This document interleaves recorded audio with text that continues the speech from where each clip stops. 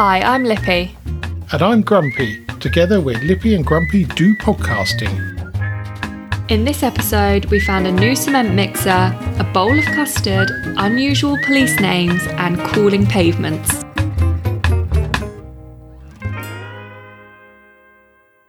Now, Lippy. Hello. This week I've been looking up some of the history of podcasting. Ooh. So when do you think the first use of the phrase podcast was? Gosh. It's probably earlier than you think. 1990? Oh no, it's later than you think. I only went that early because I thought, let's just add a few more years on. No, the term was first used in February 2004 by a journalist called Ben Hammersley, who used the word podcasting as a suggestion as one of the three names for an emerging media type that we now know as podcasting. And the first UK podcast was in October of the same year.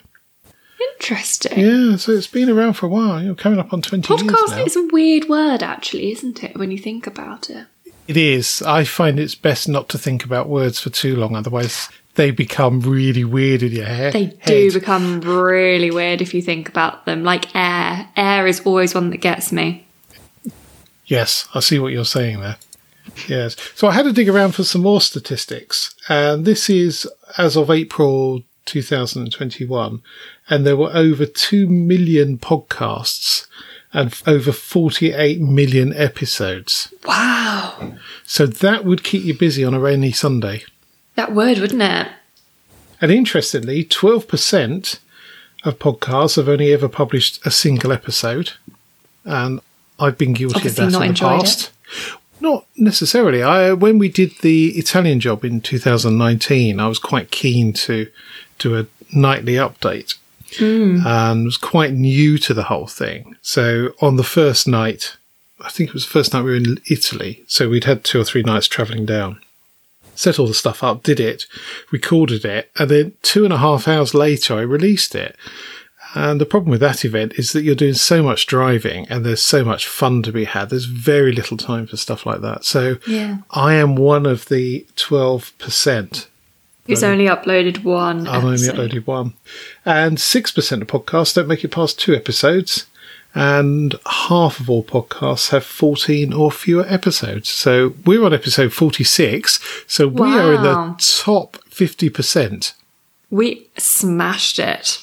Yes. Yes, indeed. So we've had a bit of listener feedback. So thank you for sending bits in and trawling bits from our various social media pages as well. So the picture of the inside of the 1987 Nissan Gloria with a button frenzy evokes a lot of love, let's say. A lot of love for buttons and not quite so much love for touchscreens in cars. Yes. I think it's safe to say. And the other thing we talked about was wife of Grumpy's observation that you never see a brand new cement mixer. And a couple of people commented it's because they don't treat them properly. But lo and behold, Orange Marshall 2 at lunchtime sent me a photograph, some work going on at a house in the village, with a brand new cement mixer outside. Looks lovely. It does. It's orange and it's shiny and it's glorious. And we'll pop a picture of that on various picture sites. But I think by and large, people don't see new ones. It's like baby pigeons. I've never seen a baby pigeon. My point precisely. Interesting. I'm going to go find a baby pigeon. Anyway, you sent me a message saying you wanted to talk about custard. Oh, well, not specifically about custard, but I think last week we were talking about being specific in what you wanted. Oh, we were. Degree, yes, we definitely were. To make sure you got the thing that you are requesting. So it's a slight extension on that. Mum, very nicely, made us a crumble, froze it. So we had frozen crumble in the fridge. And on Sunday I thought, you know what, I'm going to treat us. I made a Sunday roast. Oh, very nice. All by myself. Very good. Really good. Chicken was a bit dry. Disappointed with the chicken, but the rest of it was lovely. And anyway, we're sat there eating the roast. And Chris goes, we can have crumble. There's crumble in the freezer. It's got the crumble out. Didn't defrost until about 9 o'clock that evening. Enough for us to cook it. So it's in the oven. It starts beeping. I turn to Chris and go, would you like some? He goes, a small bowl with custard. Okay. Off I pop to the kitchen, giggling away to myself on the inside. Open up the custard, a little bit in his bowl, go back in, trying my hardest to keep a straight face, give him the bowl and go and pretend to walk away. And he's like, what's this? And I was like, well, you asked for a bowl with a small piece of custard. And as I'm saying it, I just burst into laughter. And he just looked at me and went, you know what I meant? That's not funny. Like, I can tell you're finding yourself funny. It's not funny. It's hilarious. I thought it was hilarious. It's hilarious. And it pays to be precise. Exactly. I was in hysterics for a good few minutes to myself on the fact that I just gave him a bowl of custard. So you are setting sail on the HMS Pedantic. I'm getting there. Yep, no two ways about it. To be honest, I think it's all of my time alone that I'm not used to being instructed by people. So I feel like when I'm given instructions, they need to be very clear because I don't fully understand what people ask for anymore. I don't think it's anything to do with that. I think you've got the pedantic gene from me. Oh, no. Yeah. Also, it's not necessarily that, like, I needed it. It's just hilarious. Like, it's just funny, isn't it? That is very funny. Exactly. I'd do it for the humour rather from the pedanticity. Yes, I'm not quite sure what the phrase is there. My aunt and uncle had a house in France, which we've visited on a couple of occasions. And my uncle's French was very good. He could phone up and book a hotel in a hotel in the middle of France without any problem whatsoever. And they had a very small kitchen area. It was quite an old house. And he wanted some new tiles to go there. So he measured it out and he went to the local bricolage, which is sort of French equivalent of B&Q. And he had a conversation with the man there and he said what he wanted. So they chose the tiles and he told them how many he wanted. Anyway, about 3 weeks later, the tiles turned up and he was out by a factor of 100. So he wanted something like 3 square metres and he got a lorry with 300 square metres of tiles on the back. And I'm not particularly good with French. And one of the things I'm very not good about is their counting system. They're very proud of their metric system, and quite rightly, because a lot of it makes sense compared to imperial rods and bushels and goodness only knows what. But actually the method for counting is a bit on the rubbish side. So it's not surprising there are some errors when we Brits try and speak numbers over there. Anyway, what was the crumble like? Oh, it was banging, to be honest. I was very impressed. It was a bit stodgier than it normally is when it's fresh, because obviously the crumble soaked in more to the rhubarb juices, but I love a stodgy crumble. Yes, I think I may have over-harvested the rhubarb, so I don't know what effect that will have next year. So we'll see. We'll see. It's a bit late. I was very impressed with how nice it was, actually, considering it was a frozen crumble. Yeah, good. Excellent. Well, you won't be getting one of those again. Cheers. I came across a picture, as you do during the week, of a police car from America from a town called Sandwich. Down the side of the police car had Sandwich Police, which I thought was quite funny. And we do have a Sandwich in Kent, but of course we don't have a Sandwich Police Force, which is a bit of a shame. That is a shame.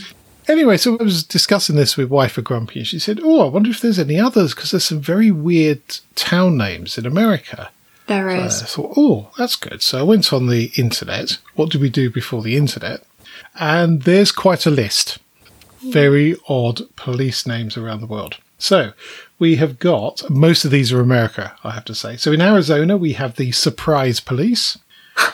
In Arkansas, we have the Bald Knob Police. That's the name of a town? Yep, Bald Knob. We have some pretty weird town names in the UK as well, so they haven't got the monopoly on that. In Minnesota, they have the Savage Police. I like that. In Missouri, they have the Peculiar Police. Also in Missouri, they have the Licking Police. That's a weird one. Indiana, they have French Licking Police. No idea what that is or why it's called that. Why is there a town called French Licking? I have some questions. Yes, there are. No, this poses more questions than it answers, believe you me. In Kentucky, they have the Hazard Police, but I think that was probably covered on Dukes of Hazzard many, many years ago. In Michigan, they have the Flushing Police. In Georgia, they have the Bacon Police. And Arkansas, the Flipping Police. But they do have an odd one in Germany. Oh, go on. The Horny Police. The thing is, I feel like it's not as weird, that one, because it's Germany, so it could mean, like, the translation of what that town is called in English probably isn't horny. Oh, yes. However, in America... Yes. There was an episode of the Grand Tour, I think it was Grand Tour, not Top Gear, where they went to some very odd town names, either in Germany or Austria. I can't remember which one it was. And there was one particularly rude name there. They've had to change the name of the town, not because it offended anybody, but because people kept coming and stealing the signs. So they had to keep replacing them. So go, we're going to change it. Yeah. Yes, well, that amused me. So it'd be quite nice to have a picture of each of those police department cars. Now, you provided a list of common misconceptions, which is going to be interesting. This does answer some questions as well. So this is a bit of a more... Oh, does it? More sensible one. It explains the reason or where it actually came from, etc., etc. So there is a list of 10, but we're not going to do all 10 because some of them are a bit dull, you know? Yes, some of them Mix are. it up. The one that I found the most interesting, though, is fortune cookies are not from Chinese. They're not from China. Wow. Well, I never. So they were actually brought to the US by the Japanese. Oh, interesting. And they're seen as an American cuisine, not a Chinese cuisine, because they don't have them in China. Well, I never. How mad is that? You don't get them a great deal here, do you? No, very rarely. I don't think actually I've ever had one. I think I've had them one or twice, but and possibly in London where they would see it as if you're an American tourist, you'd expect it because you think Chinese meals in with a fortune cookie. And in America, you get them as they're a freebie after the meal. Well, it's I've included. had them in America. It's included, it's not free. Oh, yes, sorry. Nothing's free. Nothing's free. No, nothing. Another very interesting one is that Buddha wasn't fat. Really? Well, yeah. I'd be on to my solicitor because all of the statues, he's quite portly. It says that that's inaccurate. However, I wasn't aware Buddha was a person. I thought Buddha was like a being, like a state of mind. Oh, like okay. You are a Buddha. Yes, mindset rather than... Yeah. Yeah, you're possibly confusing that with Buddhism. I think I might be. But he actually ate almost nothing to achieve full enlightenment. So he definitely wasn't fat. If anything, he was probably too skinny. Well, that would be empty enlightenment rather than full enlightenment. But the fat one is folk hero in Chinese called Buddha. Oh, he was the fat one. Yeah, he was the fat one. So they get mixed up a lot. Oh, obviously. Okay. So it's not Buddha that's fat. It's Buddha. Buddha. Yeah. Buddha. Buddha. Buddha Sounds a was bit the like fat dude. B-Day. Okay. Another, Vikings didn't wear horns on their helmets. Oh, really? Yep, that has just come from an opera. Wagner's Ring, I would imagine. That is the exact one. Well, I never. Oh, I got something about Vikings a bit later. Ooh. Yeah, cool. We don't just throw this together, you know. We don't. The other one I found very interesting is Napoleon is not short. That's odd because he's always portrayed as short. Yes, because the French recorded him as 5 feet 2 inches, but that's in French feet. Oh, this was before the metric system. Before the metric system. So he's actually 5'7" in English feet. So actually he's pretty tall. I'm still taller than him. Yeah, but for the time, that's quite tall. I hadn't realised there was French feet. I didn't realise it was different. No, neither did I. But so he was actually slightly taller than the average Frenchman. Well, I never, because he's always depicted as small. I'm going on Bill and Ted's Excellent Adventure here. Yes, that. And I think it's mainly because it's the British people portraying him in a lot of the things you see, or American, and they will see 5'2" as 5'2", not 5'2" in French feet. Well, so 5'2" is small. Yes, well, it's a good 5 inches shorter than than he was. Ah, that was a good find. I know. I was very good impressed find. with that find, to be honest. I feel like I've inputted fully to this episode. Excellent. Well, I found something. Actually, I didn't find it. It was Wife of Grumpy found it. I don't know how she found it, but on Tinternet. And it's Polish dragon boat tug of war. Sorry, what? Yes, I will explain. So, no doubt you know what a tug of war is. Yes. So it's a number of quite burly people and a piece of rope and lots of shouting and not a great deal of movement generally. And then one side slowly proceeds to win. Mm-hmm. Yes. Now, a dragon boat, and I've heard the term dragon boat a lot, but I couldn't accurately describe it. But in fact, it is a human-powered watercraft originating from the Pearl River Delta region of China's southern Guangdong province. So it's a big canoe, basically. It's a big canoe. Has it got a dragon on the front? Unfortunately not. Chinese dragons are one of my favourite things, but Yeah. it doesn't have that on there. But I think because they do quite a lot of dragon boat rowing in the Thames, and I think they're a bit more picturesque than this one is in this video clip. So if you can imagine a dragon boat, it's quite a long canoe, Yeah. and you've got one end, you've got one team, and then you've got a bit of a gap, and the other end, you've got the other team. You're probably in a swimming pool, as this one is, and the middle of the boat is in the across a line, and then you start, and then you paddle like there's no tomorrow to get the other end of the boat to where you're sitting over the line. So it's the same as a tug of war. But it is frenetic. I mean, the paddling is on another level. Yeah, it's bizarre. It is very, I can imagine very bizarre. it's like the rolling of the dice in the Jumanji game we played. Just go, go, go, go, go, go, go, go. Yes, it is a bit like that. But of course, because they're essentially rowing in the other direction, they're facing one another and then pulling the oars to... Oh, So yes, it's like rowing a proper rather than rowboat. paddling. Yeah. It's rowing rather than paddling. But I've never seen anything like it. It was jaw-droppingly stunning. So I'm I bad at highly rowing on a recommend good it. day. Yes, but it does require some coordination. Which, I'm very coordinated, actually. well, you are also incident-prone. I played netball Monday. I scored 3 out of 4 goals. 3 out of 4. And I tried 4 times and I got 3 in. Oh, okay. I see. So, anyway, you can search for Polish Dragon Boat Tug of War, or we'll give a link to a YouTube video which has got a I long will with it. definitely be watching that later. Well worth a look. Something else I came across this week, bearing in mind that generally it's been a pretty bad growing season for amateur gardeners, allotment holders.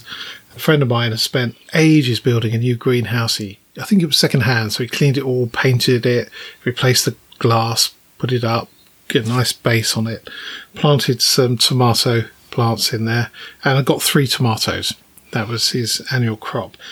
Douglas Smith managed to harvest 839 cherry tomatoes from a single stem, and it is a world record. Damn! Absolutely astonishing. And if the pictures are to be believed, they're glorious. That's mad. And he's doubled the Guinness World Record, which That is mad. So I don't know whether he set out to do this or whether it happened by accident. No, it says he was careful to follow Guinness's rules when growing and harvesting his tomatoes.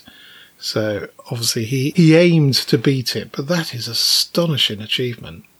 Now, the other thing I found while I was trawling the internet, looking for good news stories rather than the usual mainstream media's somewhat depressing news, is in Los Angeles, they've been using or trialling a special paint for the roads and the pavements that reflects heat back upwards.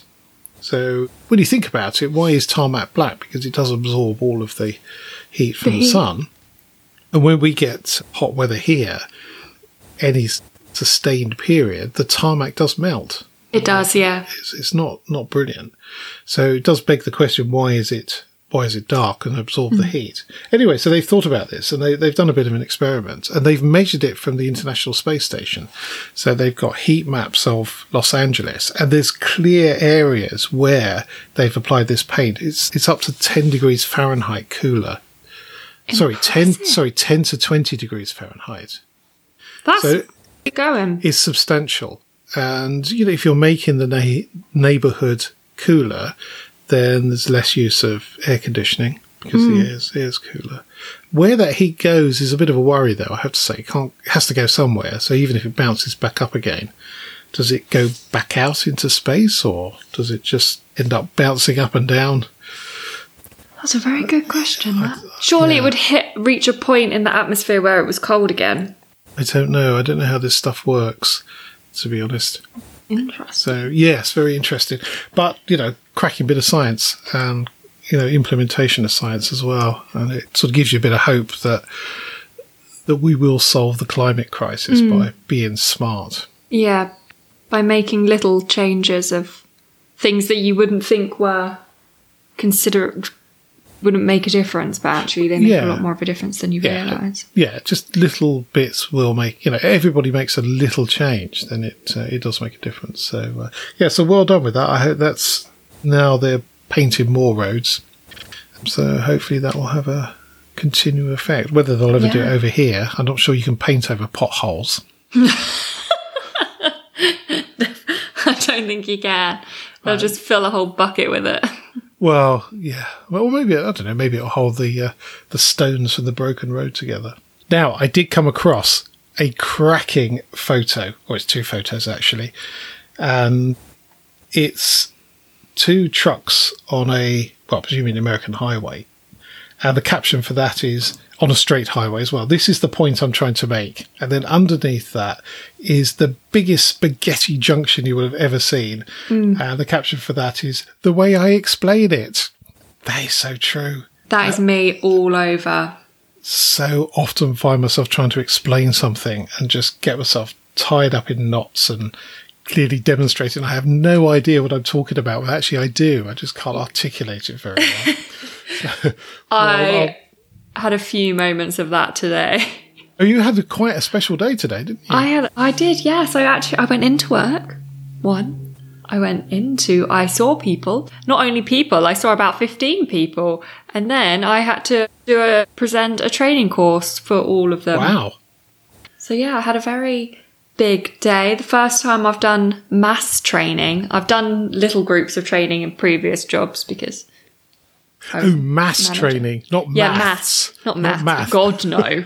I would not be in charge of the math training. But I did a few times. I had to kind of slow myself down and take a minute and be like, what am I actually talking about? Okay, no, I do know what I'm talking about, and then carry on. Asking if anyone has any questions is a good way, I've realised, to give myself a few minutes of mental break absolutely. Before going on to the next topic. Or ask somebody some questions. That's always quite good. I definitely had an interactive section because I was like, I am not doing all the talking here. I did a course many years ago, not presented it, sent on it, and they were talking about presenting and that, and one of the things they say is when you start talking, if somebody asks you a question quite early on, you get more settled. So there's something about this barrier with an audience that there's no response. As soon as you start getting some feedback, you tend to settle down a bit. Which is obviously very different from podcasting, where A, you can't see the non-existent audience. Exactly. Yes, and there is no B. But that's not necessarily a bad thing, because questions straight away are hard work sometimes. Well, they are, but I'll come to that in a minute. Yes. I'm glad you've asked that question. I'll come to that. Argumentative human. Well, you just write it down and say, that's a very good point. I need to think about it. Yeah. Which generally works. Oh, well done today. That's very good. I like to think the podcasting's helped a little bit. I like to think that too, actually, to be honest, because it's a lot of talking from my brain. Yes, yeah. Off the cuff. Yeah. I feel like the last time I did a presentation, like I have done training for people before, but in groups of 3, and this was 15 odd people. And the last time I've done something that size was back at school. So although I wasn't too nervous because I did know everyone, I kind of had getting flashbacks of being back at school and stood at the front of like the class and absolutely hating having to give a presentation. Yeah. But the main difference was I wasn't having to read anything, and being very dyslexic, reading out loud in front of people is the worst fear I think I have. So just being a genius and basically knowing everything I was talking about definitely helped. It makes for a much better presentation as well. I mean, I've sat through many a meeting where people are just reading things from a slide, and it's just, what's the point? Yeah, I think at the start I was in such like a daze. I don't even know what the slide said. I was just just chatting. That's the best way to do it. Absolutely the best way to do it. So you'll be ready for the Classic Car Show then on the 14th of August 2022 as the continuity announcer. I will be, yes, because I will be back from my Holly Bobs in time. Excellent. Well, that's... I've planned Holly Bobs already for next year. That's it. We'll be a 4-person team in the whatever PA caravan turns up. How exciting. Yes, very good. How banterish are we allowed to be? That is the question. Very banterish. And you can be cut out of the car if you like. Oh my God, yes. I've been watching Chicago Fire on Netflix because I've watched Chicago PD, and firemen are amazing human beings anyway, because they put themselves in danger to save other people on a daily basis. But it's just given me a whole other perspective. I know it's dramatized because it's like a show, but they take situations from real life fire people and make them more interesting and dramatize them. But they do so much other stuff that you don't even think that they do. But obviously they do, because the police don't have massive cranes that they can rip stuff apart with or break into doors with, and they're putting the firing line a lot more than you think. Yeah, sure about the not the doors bit, but ignore that bit. Pretend I didn't say that. But yes, it's an experience I'll not forget. I've done it twice now as part of a demonstration, not in real life, and I would never want to be in that situation. It's terrifying. There's no two ways about it. Also, my friend's partner is one of the firemen at the local firehouse, so it would be him cutting me out, so that would be hilarious. Firehouse? I think it's a fire station. And that's because I've been watching an American show called Chicago Fire. Exactly.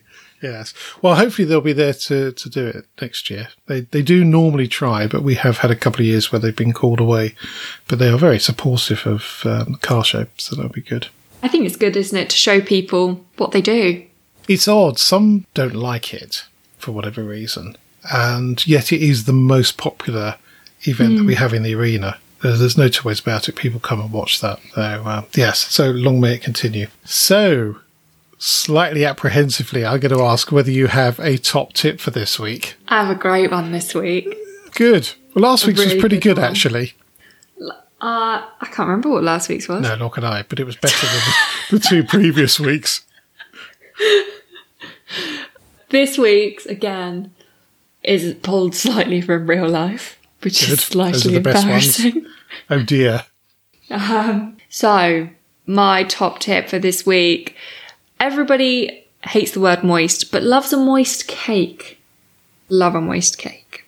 And the best way to make sure that your cake is still moist when you're eating it is just to eat it all in one go. That's an interesting tip.